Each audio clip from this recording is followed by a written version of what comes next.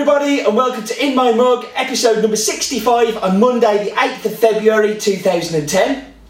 My name is Steve Layton and I'm not in the roastery.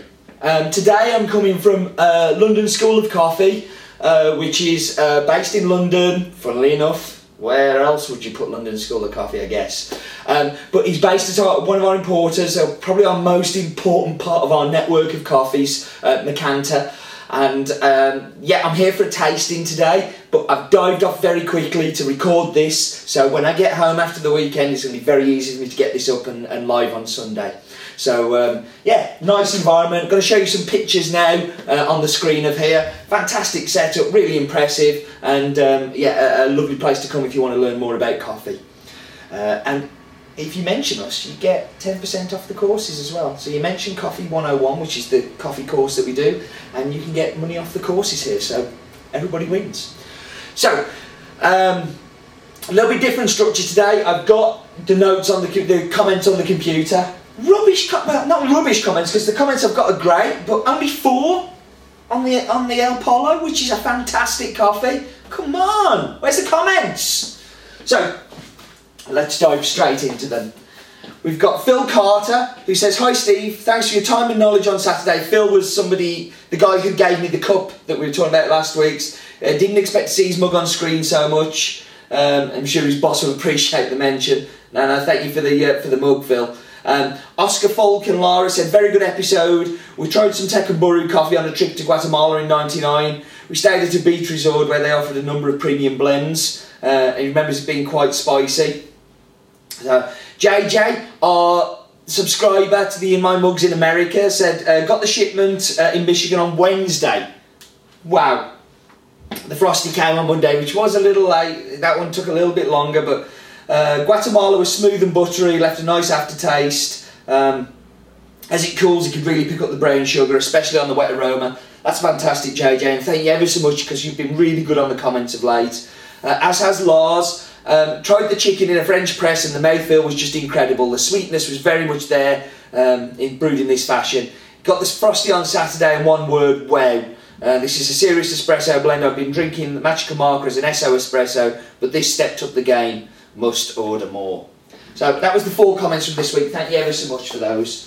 So, the coffee I'm going to be talking about today is from Colombia, and it's called Conseja, and it's from a cooperative in Colombia.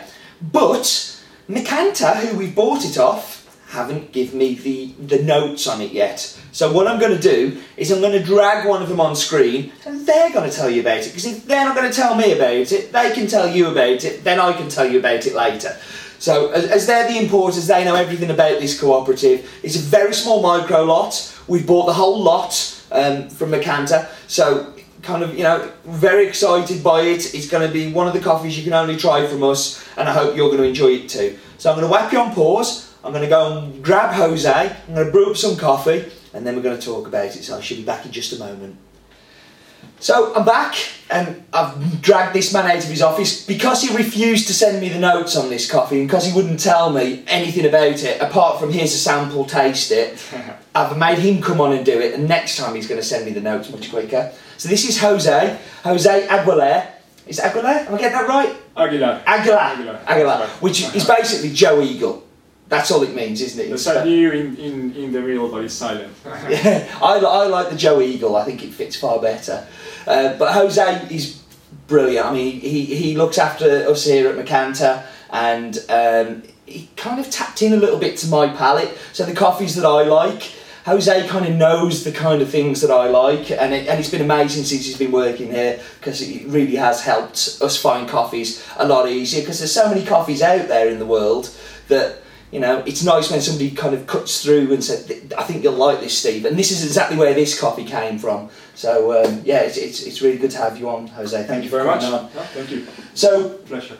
The way we do things, the way we roll on In My Mug, is we get a snozzer in the bowl. So basically just smelling the aroma of the coffee, and I think smelling coffee is really important, and I tell these guys all the time that smelling coffee is important because it gives you a precursor of what's to come. So I'm just going to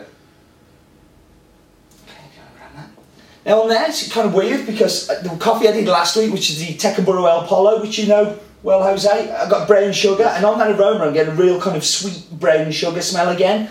Now I know from tasting it, I don't get that in the cup, but there's a definite aroma of that on there. Yep, there is some brown sugar, caramel, molasses. Yeah, very, very bright as well. You can actually, this is going to be a brighter coffee. Now I know it. We're serving sweetness and good fruit quality. Yeah, no, so that's cool. I'm going to show you a picture of the rose colour on the screen now. As you can see from here, this is a delicately roasted coffee. I don't want this going anywhere near second crack. I don't know how you feel about it, Jose, but for me, you take this a bit dark and you're just going to kill all of that fruit that we know we're going to get in there, and that lovely acidity which is going to be the dominant component in the cup. Correct. So tell us the coffee. First of all, it's from a cooperative, isn't it? Yes, the coffee comes from Nariño. Nariño is in the south part of Colombia. Now, if you use your magic finger and you go ting, right there, it's just basically above Ecuador, and so we're showing a map now where on there it's where the coffee comes from. Yeah, so Ecuador is just south of Colombia. Yeah. Colombia has Venezuela to its right, which is where you're from. That's where I'm from. And Ecuador is right below. Okay. So Nariño comes from that territory, which is there's a lot of jungle going on, but the northwest of the country is, or that part of Nariño, is where the coffee is produced. And this lot comes from the municipality of Consacá. It's an association of very small micro producers. They own, or the coffee production comes from 1 hectare. So if we compare that to Bolivia, which the average is about 3 hectares. I mean, we were looking at the info, weren't we? It's 0.9 hectares, which is just... So we're looking at tiny productions. We're nearly Rwandan standards, aren't we, there? Because that's kind of what the Rwandan farmers are working with. So this is like tiny farmers. I would say so, yeah. I would say it's between Rwanda and Bolivia, right in there. Yeah. I'm very excited about Nariño. It's a region that hasn't been very lucky in the past. There was guerrilla problems, and also was a bit of drug trade going on. And we were talking about this earlier, and basically within this municipality was where all of the cocaine labs were. So the coca leaves from Bolivia and from Peru would be taken up there, and that's where the cocaine would be processed, is in there. And the whole area was protected by guerrillas. The guerrillas, yes. It took a good number of years, but now these coffees are finding international access. They have been well positioned at Cup of Excellence. There are regions also like Meta that people never heard of. Yeah. And the winner at Cup of Excellence last year came from Meta. Fantastic coffee, very elegant, very bright, fantastic. So where is Meta in relation? Meta is actually in the border with Venezuela. Oh, okay. Oh, so this is why. Oh, I see. It's all about Venezuela. It's in the southern part of Colombia to the east. Right. So in the border with Venezuela, some fantastic coffee is being produced there. But going back to Consacá, the producers that contributed to this lot were, I think it's around 10 producers that contributed to a lot of 20 bags. Okay. So it's just a very small site. We capped the coffees, we capped the pre-shipment samples, and we really liked that lot. And we immediately had Steve from Has Been in mind because of the quality that was coming out. We identified notes of plums, fruitcake, very intense sweetness, and we've been working with Steve for a good number of years trying to identify and develop a project in Colombia. Colombia has been somewhere we've been desperate to sort out. You know, it's kind of somewhere that I've never really felt we've had a coffee. And every time that we've had our meetings, I'm like, we must find something in Colombia, we must find. So I'm really excited that this one came to me, and Jose was like, this is a real coffee for you. And that's mainly because of you guys, because we have a market where people will appreciate the complexity of this coffee, whereas not everybody, I think, would necessarily get that, which is, you know, I'm lucky to have great customers that are going to appreciate it. That's right. So it's not the cheapest coffee, and that's because of its quality, but actually that's not a major issue. You know, this is, and we talk about in the cup prices, it's pennies. So I'm really hoping that you guys are going to try it. Just to give it a try. Colombia is well known for Huila. Huila comes from Huila, from Cauca. But this is a region that is coming, is opening. I think that's the other thing I love about it. These guys and this is a lot of because of what the Colombian government have done in breaking down the guerrilla stronghold on this area. Right. And it's right that we support that. It's right that we support the hard work that they've done to bring that in, so it can be kept at bay, and that coca trade doesn't exist anymore. Which and lots of people in the area don't want that guerrilla stronghold there. They just want to live their lives. They're just happy. They're just happy with the way of life there, which is that I was reading these comments about the mountains of the apartheid region, and they were so proud about that area, saying that we don't really need to go anywhere else. We have the most amazing mountains in Nariño. The varieties that contribute to this lot is mainly Caturra, which is about 65%. There's also an indigenous variety called Castilla in Colombia. Which I'm going to find a little bit more out about, and I'll be posting on the blog about it because it's a varietal that I've not come across before, so looking forward to finding out a little bit more about that. So there's a little bit of Castilla there, but I think we should... Is it Typica the other part of it? I can't remember. There may be Typica. I think there's, a little bit Typica.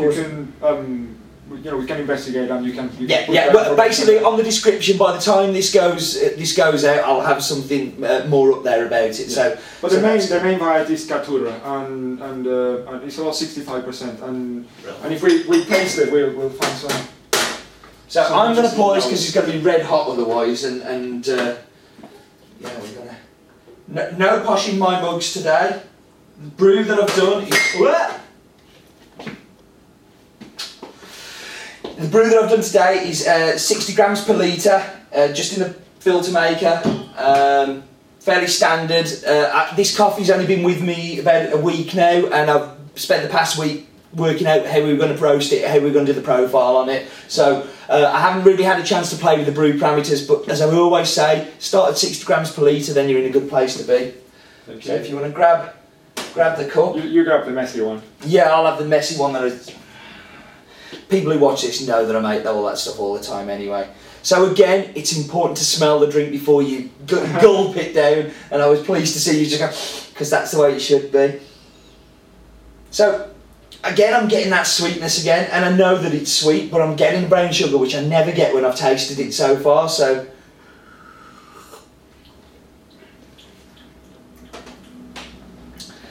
I mean, for me, the big part that happens at the start is it's massive acidity, and it's that. And I keep using the last three I've used this descriptor, but it's that molasses again. It's there. It's that kind of fresh green grape, bright acidity at the front. A little bit of melon as well, which is kind of like that lovely melon juiciness, which is where it leads to with the sweetness for me. I found that it's a very clean, elegant coffee.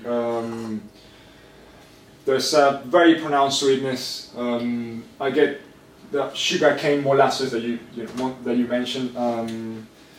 The thing that I find outstanding with these coffees is that you mentioned grape acidity, and there is that lactic, creamy acidity going on. Creaminess as well. I mean, that's big on that aftertaste. Is that creaminess? Yes. But there's a quality of stone fruit in there that I find. Cherry and plum going on as well. You're really right. The plum part is really there on that mid palate. You kind of do get this plummy, stony fruit, kind of not bitter, but you get that little bit of kind of, if you suck on a plum, you get that sweetness and the juicy acidity, but a tiny bit of kind of bitterness, which it's not a nasty bitterness, but it's definitely there on the sides of the tongue, which is. Incredibly complex. I mean, I think that's and every time I've looked at this coffee, I've got something slightly different, which I find that incredibly exciting from a coffee. I want to taste different things each time. I want it to be complex. It works really well as a brewed coffee, I think. Fantastic, very good. I think in espresso, I think it will work really well as a component, and I think it will work well as a single origin espresso as well. Because of that acidity, it will work in the milk, I think, really well. But the sweetness is there. and we all want sweetness in our espresso, and I just think that's. I'm really pleased to have this. It's a 20 bag lot. It's the only one from these 10 farmers, which I should put on the website as well. Each one of these lots is going to taste a little bit different, but I'm so pleased you found it for me, Jose, so thank you ever so much. The lot just arrived. It comes from the main crop that was picked from November or December, shipped in January, arrived mid-January. So it's brand new, fresh crop, which is the way that we like to roll. That's the way that we do it. I think because of the amount that we have of this, that I think we'll be seeing this for a good 6-9 months, hopefully. And I hope that what we can do is build on this and build a relationship with this cooperative. Yes, absolutely. So we keep getting these, because if we can stick our hat on this one, I don't think we'll be seeing anything from Wheeler for a while. And that's the idea behind. Actually, to be honest, there's that stone fruit coming out now that it's cooling. Some peach notes on the aftertaste. Wow. Yeah. I mean, again, complex coffee improves as it's cooled. And as I say to you, you've got to keep drying the coffee at different temperatures to really get the most out of it. But that peach is bang there as it cools, which wasn't there before. Oh, yeah, Grant's trying to get in on the camera, and he goes. But yeah, I'm really pleased with it. I mean, I think it's fantastic, and I want you guys to try it as well. So obviously the subscribers have already been sent that, and they'll have it while they're watching this video. But we're going to offer a voucher code as well on the site, so we're going to give you I'll give you £1 off actually, because I feel really generous and I really want people to try it. So £1 off for the next 2 weeks. Voucher code below. Thank you ever so much, Jose, for coming and sharing the info, because I knew nothing about it. We Venezuelans. But no, thank you ever so much, and yeah, I look forward to talking to you soon. Yep, thank you very much. Top man, thank you. Good stuff. Just forgot something I always talk about on In My Mug. Jose just reminded me that didn't talk about the altitude of this coffee, so what's the altitude that this one's grown at? Because I think this is interesting for all of you ones that I got asked this question on one of the In My Mugs. What difference does it make? I think it makes a huge difference. The altitude in Nariño, the northwest mentioned before, starts at 1900 meters, so 1900 meters, and it goes up to 2100. So it's a very high, small range. That's as high as you dare go as well, isn't it, with coffee, really? You're going much higher than 2,100 metres, you're going to be getting frost, you're going to all sorts of problems. What was there was one, the Bolivia Cup of Excellence this year was 2,200, or was it 2,000? Yes, very high. Yeah, very incredibly high, which was the #1 winning coffee. And what I think that this altitude does to the coffee is it gives it that extra complexity. Yes. It gives it a cup that's like this, where you suddenly, as it cools, you know, we were just chatting, and that's what reminded us, and we were just like, that stone fruit's massive now, and it is like sucking on the stone of a plum. Yeah, I mean, that's the taste I'm getting now as I've drunk it, and it's called peach. It's that acidity, complexity. It's a big cup. I'm expecting rounded. On the comments for this that everybody is going to be finding something different and bigger in it because of the way that they've brewed it, the temperature that they're brewing it at. I think it's going to keep changing. But one thing that isn't going to change about it is it's just the quality's stunning. I mean, it is just a great coffee, and the quality of the green was just amazing when it arrived. I was just like, that's impressive.